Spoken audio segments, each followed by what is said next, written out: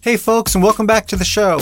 Over the past few months, we've been spotlighting candidates who not only have formal expertise in health and healthcare, but who bring passion for progressive policy change to their offices, whether as incumbents or challengers.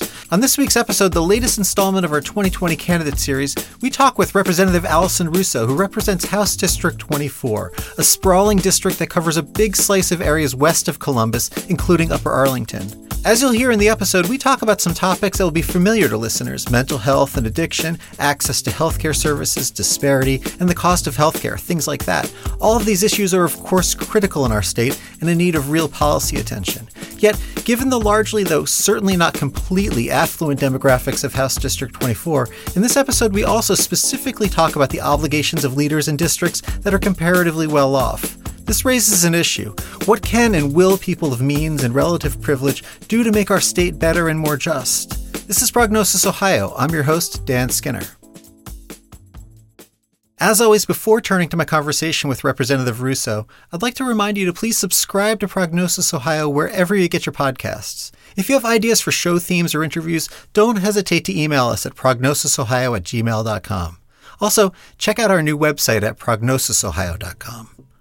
And while you're checking out the new website, consider becoming a Prognosis Ohio Patreon for just $3 a month. Thanks so much to our new Patreons whose support is helping to defray the cost of things like SoundCloud, but also to allow us to begin to think about new features, especially the live Election 2020 event we're going to be holding on Facebook Live on October 22nd. We'd really appreciate a few more listeners joining this group of supporters so we can continue to grow the show in these kinds of ways. Visit patreon.com/prognosisohio to chip in $3 a month and become a Patreon for the show. That's patreon.com/prognosisohio. And thanks.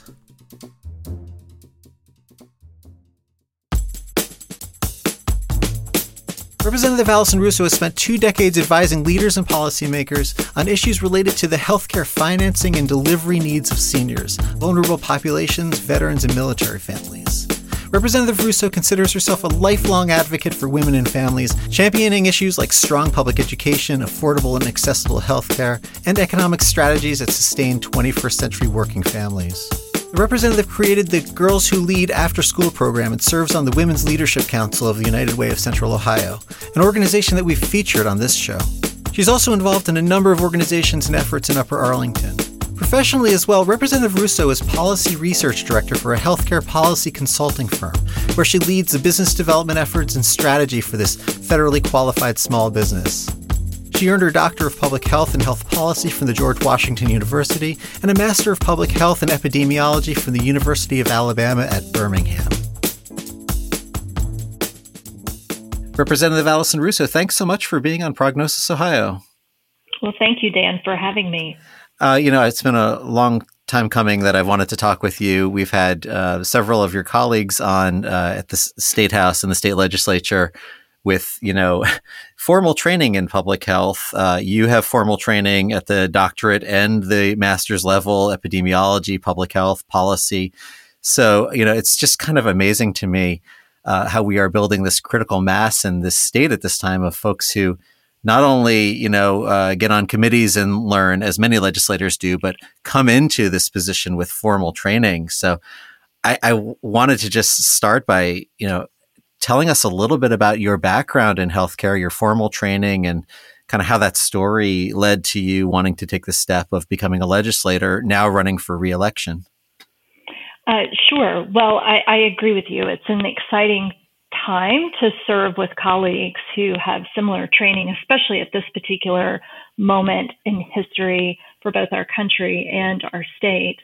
But as you mentioned, my formal training originally was in epidemiology. I got a Master of Public Health and only really practiced epidemiology for a couple of years, and then began transitioning into more policy work, specifically working on patient safety issues, inpatient safety, working on payment policy that incentivized quality.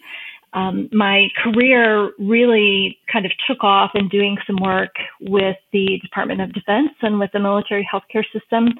My husband is former active duty, so it worked out very nicely that we could make both of our careers work at the time. And, got to work on a number of really important issues and topics went on to work with the Agency for Healthcare Research and Quality, working on some large projects there. And in the last 10 years or so, really taking on a multitude of clients, still with the Department of Defense, but also some other health and human services agencies, specifically with the Centers for Medicare and Medicaid Services, working on some of their payment reform efforts, and also working on some large patient safety projects. So it's been an interesting evolution in careers, or in my career.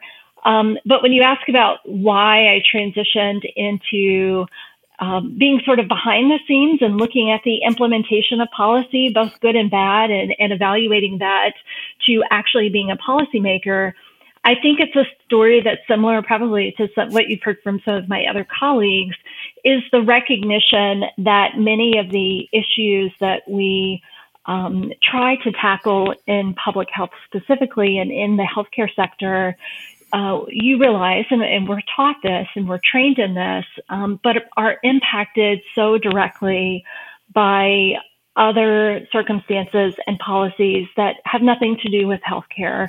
So things like, do you have equitable access to education? Do you have access to good, healthy housing? Do you have access to food security? Do you have access to livable wages?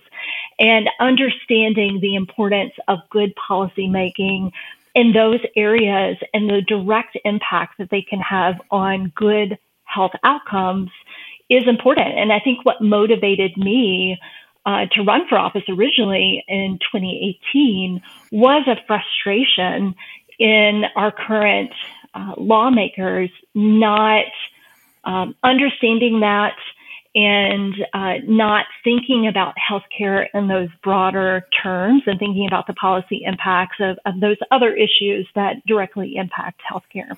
It's funny. I think to many people, when you think about something like healthcare policy, there's been this call. I teach at a medical school, obviously, and you hear from physicians, "Hey, physicians need a larger voice in medicine." You hear, "Hey, physicians need a larger voice in the legislative process in Washington and Columbus." But it's also the case that physicians sometimes enter into this conversation in a different way than public health people do. I mean, on the one hand, there are some fantastic physicians, Dr. Beth Liston, of course, who we've had on the show, Dr. Rachel Morocco, who's running for office this year. And they are public health minded physicians who aren't just involved in patient care, but also look at the epidemiology, look at the broader terrain. I think it's interesting to tease that out a little bit, because not everybody who's a healthcare professional necessarily is up for the work of looking at the trends that we need to combat in Ohio that lead to disparity and inequality and things like that. Well, I think you're absolutely right. I mean, those voices are incredibly valuable to have in these conversations.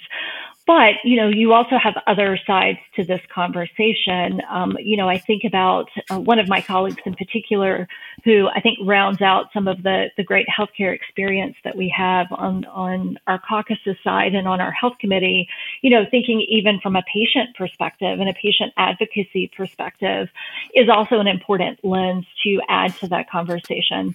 But one of the things that I love most about public health, and especially my public health training, or anyone who's had public health training, is the multidisciplinary aspect to it. Mm-hmm. When you study public health, you're not simply looking at number crunching or specific policy analysis. You're really looking at the economics. You are looking at the sociology. You're looking at the clinical aspects. You're looking at the data analysis aspects. So it sets you up, I think, to go into policy issues, because obviously I don't simply work on healthcare policy in the General Assembly, right. But it has set me up to really think about issues in these very broad, multidisciplinary terms, and with that perspective, which I think makes me a better lawmaker.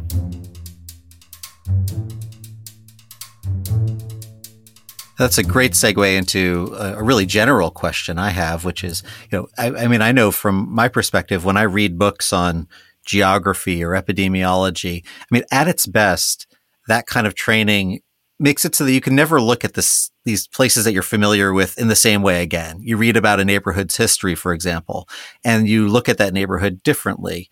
And when you study health trends, I always talk about, I'm in the Grandview area, and just 20 minutes south of me, life expectancy changes almost 20 years, depending on exactly which data set you're looking at. Extraordinary, disparity across our state. But I wanted to just start by having you talk a little bit about House District 24. So what are some of the challenges? What are some of the bright spots you see in your district in the area of health and health promotion? Can you give us a snapshot of the kind of things you hear about from your constituents? Sure. So House District 24, we are a little bit unique in mostly because of our proximity to a large metropolitan area that has been economically fairly successful. There are certainly in the Central Ohio and Columbus region large disparities in income and prosperity. But the 24th district, is your typical suburban district. We're a bit more affluent in the district, although we certainly have some pockets where that is not the case, but have a higher median income than most of the state in this district. So when I talk about healthcare and when I hear from my neighbors and my constituents about healthcare, many times it is hearing about issues in terms of being able to pay for healthcare and the affordability. Many of the people in my district, they are well employed, they're well insured, they may be business owners or small business owners. And so many of the concerns that they are thinking about revolve around increasing cost, increasing out-of-pocket cost, increasing cost of prescription drugs. How do I continue to provide coverage for my employees with my business because this is such a large expense? So those are the many things that I hear about. I'm also very fortunate in this district. I have a large population of providers, and the healthcare industry is a large employer. I'm close to some of our major hospitals in this area, and many of those employees live in my district. So I also get perspective from the providers and what they're dealing with on the front lines. And especially as we're going through this COVID-19 pandemic, some of the things that they are experiencing in treating patients and treating the larger Central Ohio population as our cases grow, as our hospitalizations grow, and of course, as we also experience deaths. I'm really glad to hear, a legislator kind of acknowledge affluence. I think that's a really important thing to do. And we've been through this moment of social justice reckoning. And, as I mentioned, I live in Grandview, and Grandview has a similar history to many of the areas that are in your district, Upper Arlington, especially, including things like, racial covenants and exclusionary housing and these kinds of things. I guess I'd just like to ask you, what are, even though you represent a district that, while there are pockets where, real problems exist, economic inequality and, health disparity, what are the obligations of a legislator to other districts? So, you represent your constituents, but also you are elected because people see in you leadership. So what can districts like the 24th district do to not just, address needs provincially within the boundaries, but also within the state, or to raise issues? Yeah, that's a great question. I think that the first obligation that we have and that I have is acknowledgement that the issue exists, and acknowledgement that, part of the affluence that we have is directly related to some pretty awful housing policy that existed in decades that preceded us. And frankly, the remnants of that continue to exist even now. So that's the first piece of it. And I will say, I can speak for many of my constituents and what I'm seeing out in the community, like what is happening across the country. There is an awakening to the need to acknowledge that and also to become anti-racist. Yeah. And to say racism exists and it is a public health crisis. And I firmly believe that. And, as I mentioned before, I also have many providers in my district. And I think, what I've been pleased to see from some of our large medical centers here is, again, acknowledgement from the institutional level, but also plans for action in how to tackle those issues. And so I think we're seeing that permeate, in many different communities. I mean, you mentioned Upper Arlington. Our city council actually passed a resolution a couple of months ago that I was able to speak to about recognizing racism as a public health crisis and what they were going to do at the city level and as a city government to try to get at that issue. And so I think that's important. I think all of those actions matter and accumulate into broader change. Yeah, I have to say, right before COVID-19 really took over in our area, I went to an event. I believe it was the Upper Arlington Middle School. I'm not familiar with the schools in detail, but Richard Rothstein came to talk about his book, The Color of Law, which is, for listeners, it's a stunning book about the history of housing policy in the United States. And I was really impressed and have been impressed, by that area, taking on some of these issues, at least being willing to push past the kind of fragility of, being defensive all the time, but saying like, look, this is our history. Let's wrestle with it.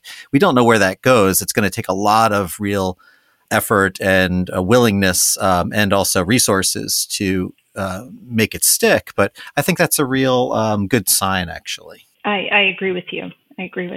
So you sit on numerous committees, but in the area that I identify, those who understand legislation moving through the State House might not know that sometimes a bill that appears to be a health bill might not go through a committee called health. It's a little complicated for legislative. Sometimes that's purposely done. Sure. You're looking for allies. You're looking for relationships, right? But you sit on the Aging and Long-Term Care Committee and the Health Committee. And I just wanted to ask you, being aware of the fact that, after the next election, assuming you are reelected, most likely you will still be in the minority. And that matters from an agenda setting perspective. But nonetheless, what are some of the things that you're excited about talking about in the next session? What are some of the things you're talking about with constituents or voters that you really want to be behind in your next term? Well, I think, there is so much work to do in this healthcare space.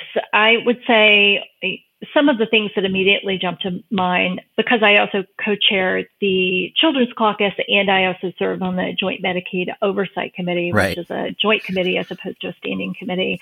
But Medicaid is such a huge part of the state budget and is so critically important, which I know you've talked about at length on this show. But, some of the things that I am excited to keep working on and there will be a need for is obviously maintaining the integrity of Ohio's Medicaid program, especially in light of the economic crisis. There is a much greater need for Medicaid. We know just based on some trends that have been happening since 2016, we've had increases in the number of uninsured children. So we've spent a lot of time talking about how do we make sure that the Medicaid program functions in a way that we aren't losing adults who in turn often we lose children with those adults as well. I think also thinking about how can we tackle affordability and specifically the affordability of prescription drugs.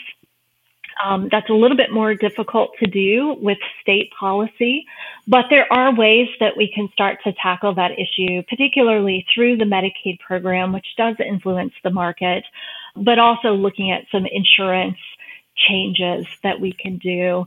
And then another big space, really two other big spaces that I am excited to work in Number one is our aging policy. And we have a rapidly aging population in the state of Ohio. I say it's the crisis that we're really not talking about, because the reality is we have underfunded our nursing home and long-term care system. And we've seen that play out in how COVID has disproportionately impacted individuals who live in nursing homes. Obviously, the patient population there is higher risk because of their age, but also we have not put money into that system, and Medicaid is the primary payer for nursing home care. We have huge staffing shortages for those direct care providers. We have lots of turnover. We've had PPE supply issues. So it's really created this perfect storm for COVID-19 to have a very hard impact on those residents. But take away COVID-19, those are big issues that we need to continue to tackle in Ohio because our population is aging. And then lastly, I'll say in the mental health and addiction space, I've worked on a couple of bills, but most importantly, looking at how do we improve mental health parity in our state. We already have federal law that deals with this, but we don't have good adherence to that in the state of Ohio. And so we see that play out in terms of delays in treatment that's needed for behavioral and addiction services, higher out-of-pocket cost as more patients are forced to go out of network, and then also confusion that many providers have in seeking reimbursement for their services. And we also have a provider shortage in that space. So there is a lot to continue working on, so much. But, all very important things that we have to keep our eye on and keep pushing towards change. Yeah, and also I'll mention, listeners may or may not know, but another thing that could be happening in 2021 is, Texas v. U.S. is a really important Supreme Court case that could overturn the Affordable Care Act in its entirety, depending on how it goes. Oral argument's going to be heard the week after the presidential election. And if that happens, we are going to have upwards of 1 million Ohioans, who stand to lose their health care coverage that they got through the Affordable Care Act. And that's going to be something that's going to potentially land right back on the state level, and the state's going to have to address. It would be devastating. Let's not sugarcoat this. It would be absolutely devastating to upwards of 1 million people in the state of Ohio, but also devastating to our state budget. Right. And as we're not coming out of, but we're trying to work through a pandemic, we're still struggling. Ohio, our addiction crisis did not go away. It would just be devastating. As I look through the things you've been up to on your legislative website, you also have a really nice ability to just kind of address singular issues that sometimes people might not really think about. So I'm just kind of interested in two of them. I noticed that you had been speaking out around broadband and connectivity, internet access, grants of some sort. Did you want to maybe give a little snapshot of what that was about as well? Sure. So as part of my work on the Children's Caucus, we've been very active in this General Assembly educating.